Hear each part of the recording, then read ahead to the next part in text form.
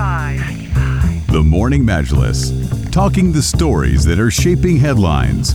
This is Pulse 95. Well, we're talking about the winding down of America's wars in light of a recent meeting at the White House by U.S. President Joe Biden and Iraq's Prime Minister Mustafa al-Kadhimi, stating that the United States would end its combat mission there by the end of this year. Now, it's worth noting that President Joe Biden said that most of the 2,500 American troops that are currently stationed in Iraq would remain.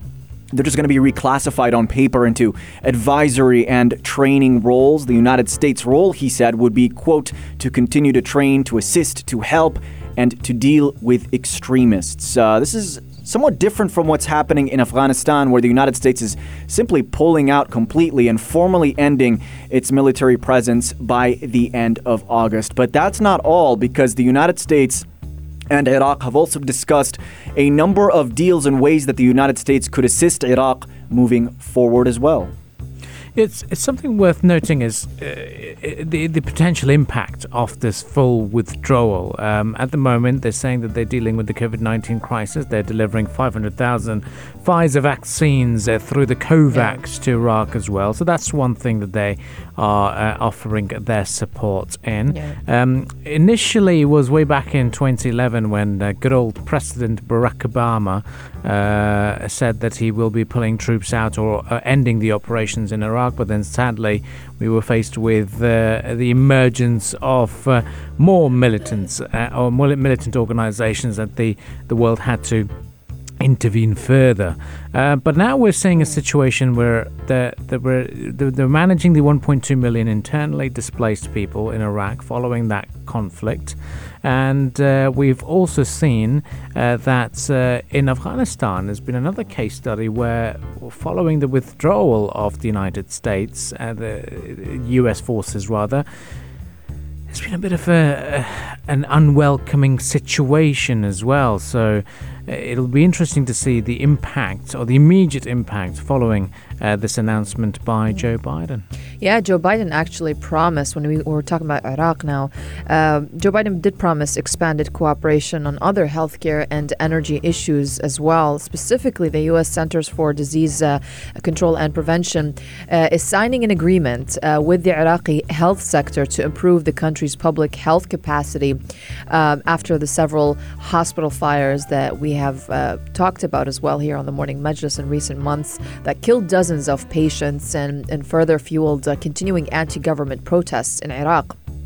Now, the U.S. also committed to providing Iraq with about $155 million in humanitarian assistance for more than 1 million internally displaced people residing in the country and the Development Finance Corporation. It will also invest about $1 billion. That is to bolster the Iraqi private sector. Not only that, but also Washington will also provide $1.2 million in funding to restore Iraqi universities destroyed by ISIS in Nineveh province.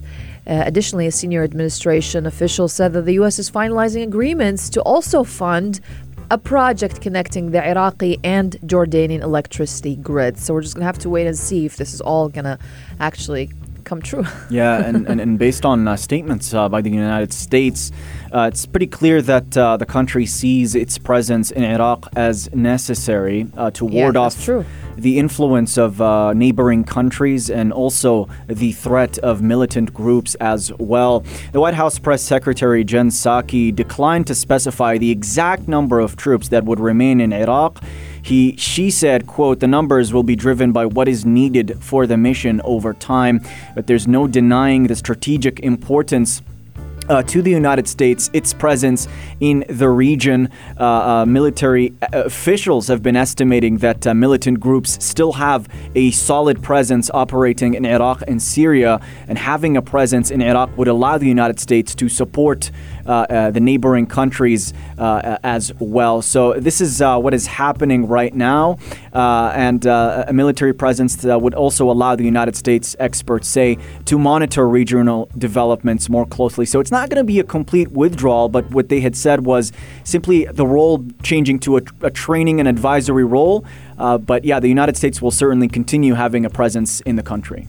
Yeah, I mean, this is why some of the analysts are also saying that this announcement about ending the presence of U.S. combat troops in Iraq by the end of this year was kind of or almost entirely symbolic.